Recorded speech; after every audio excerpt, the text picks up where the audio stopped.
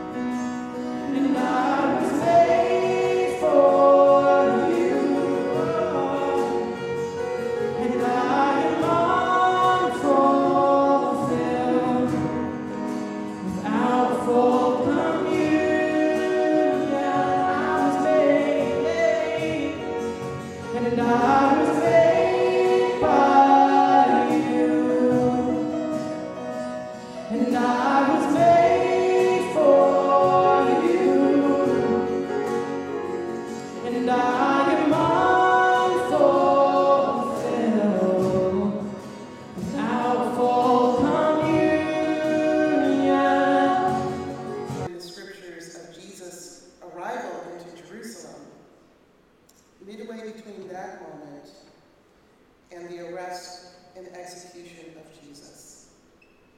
And then the resurrection. But there is no getting to the resurrection, that day of joy and celebration and alleluia, the Lord is risen, the Lord is risen indeed. We cannot get to that moment without the reality of remembering death. There is no way around the hardship and sorrow of loss, and so we are at that point. On Monday, a horrific fire engulfed the tower at Notre Dame. All afternoon, I kept seeing pictures of the fire, and I imagine you all did as well, and witnessed the grief of the people in France and the people around the world at the loss of this building, or part of this building that was sacred to so many, that is sacred to so many people. Many people made the connection to the loss of other sacred places, the 3 black churches in Louisiana that were burned in rapid succession of one another, the long history of the ravaging and destruction of indigenous sacred spaces. The memories of those losses were stirred up in complicated ways in the media about what happened at the cathedral at Notre Dame. And as the day wore on Monday into the evening, and on Tuesday, and even into today, people have continued this walk into grief about the loss of that sacred space and other sacred spaces.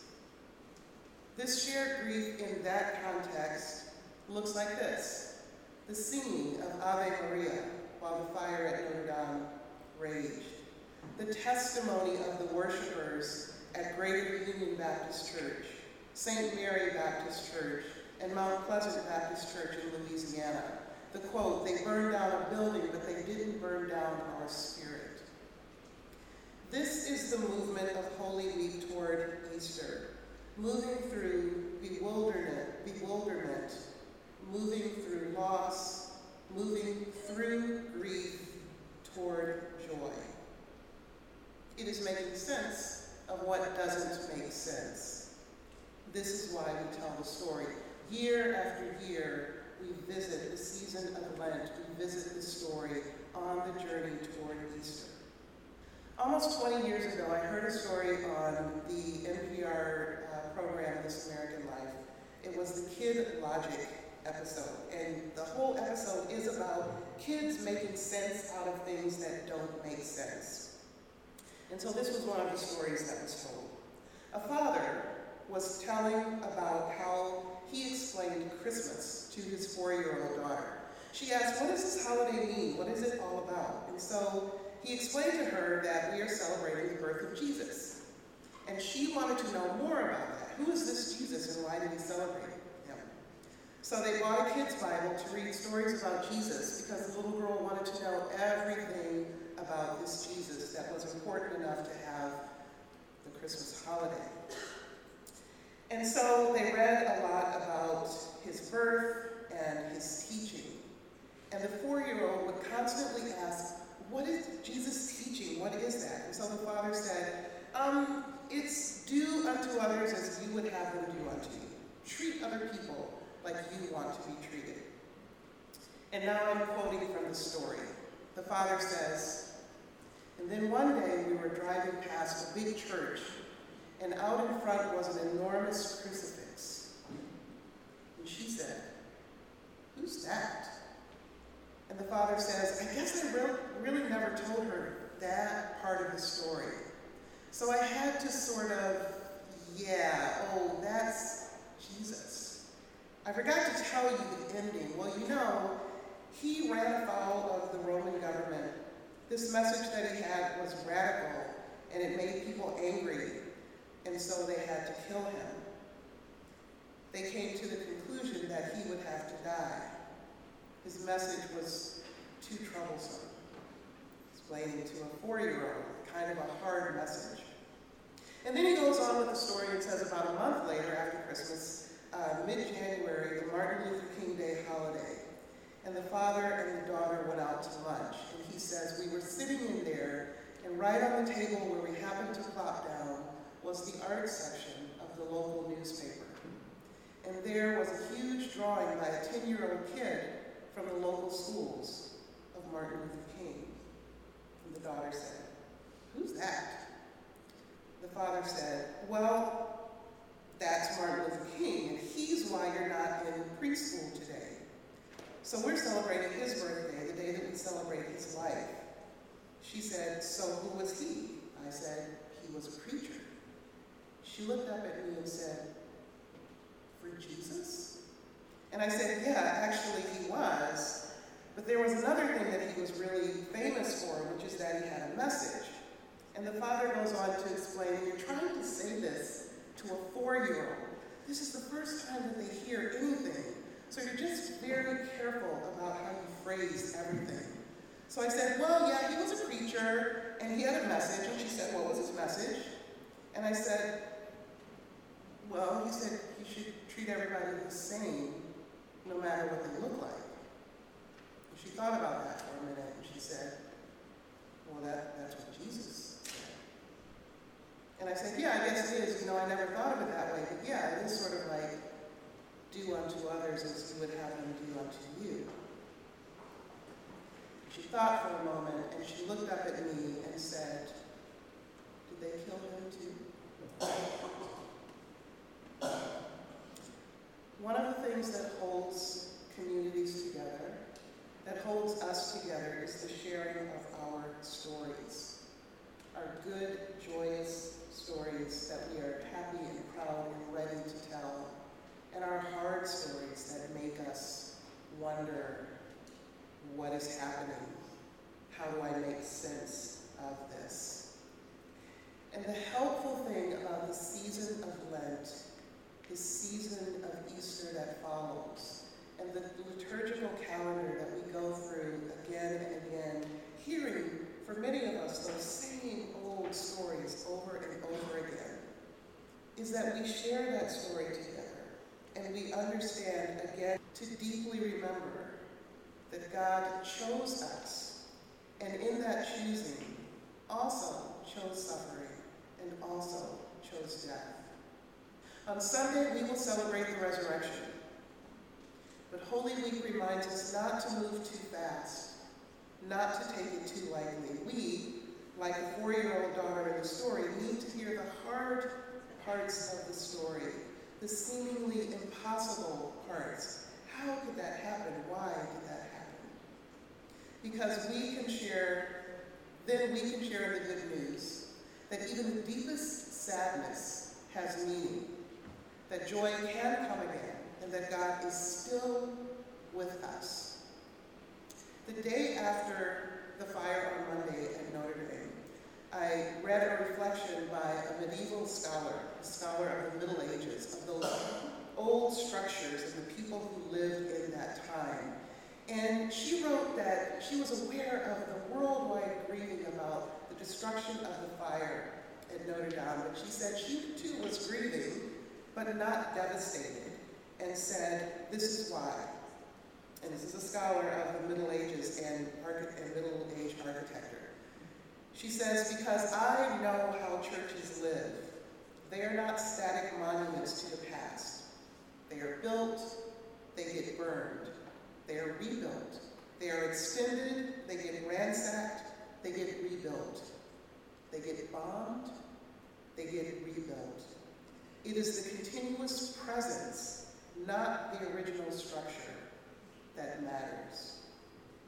Through the sharing of our stories, we can remember to be present for each other, to be present for ourselves, to be able to exist through hardship and to tell those hard stories. We remember that we are God's beloved and that we can choose daily to rebuild this suffering world along with our Creator. Will you pray with me? God, you are with us even when we don't remember you are here. God, you are with us even when we think we carry our burdens on our own. God, you are with us when we don't understand the hard stories of our lives or the lives of our friends or the lives of people around the world. May we be reminded, God, that you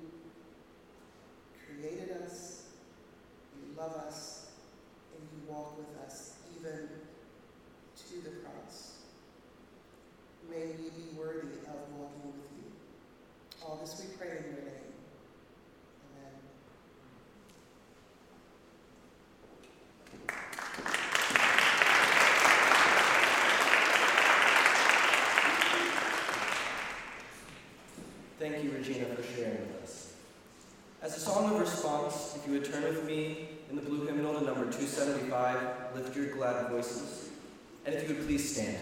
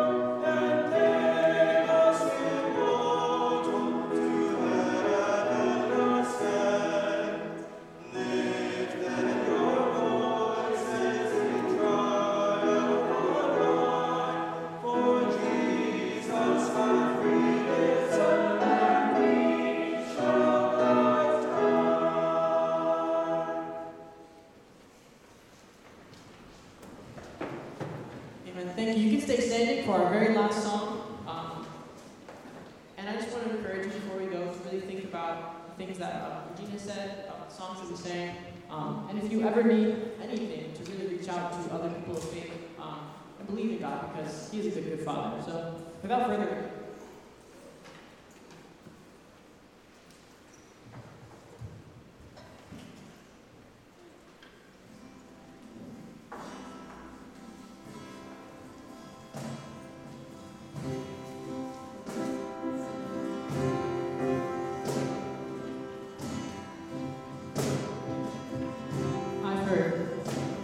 Oh, I've heard 1,000 stories of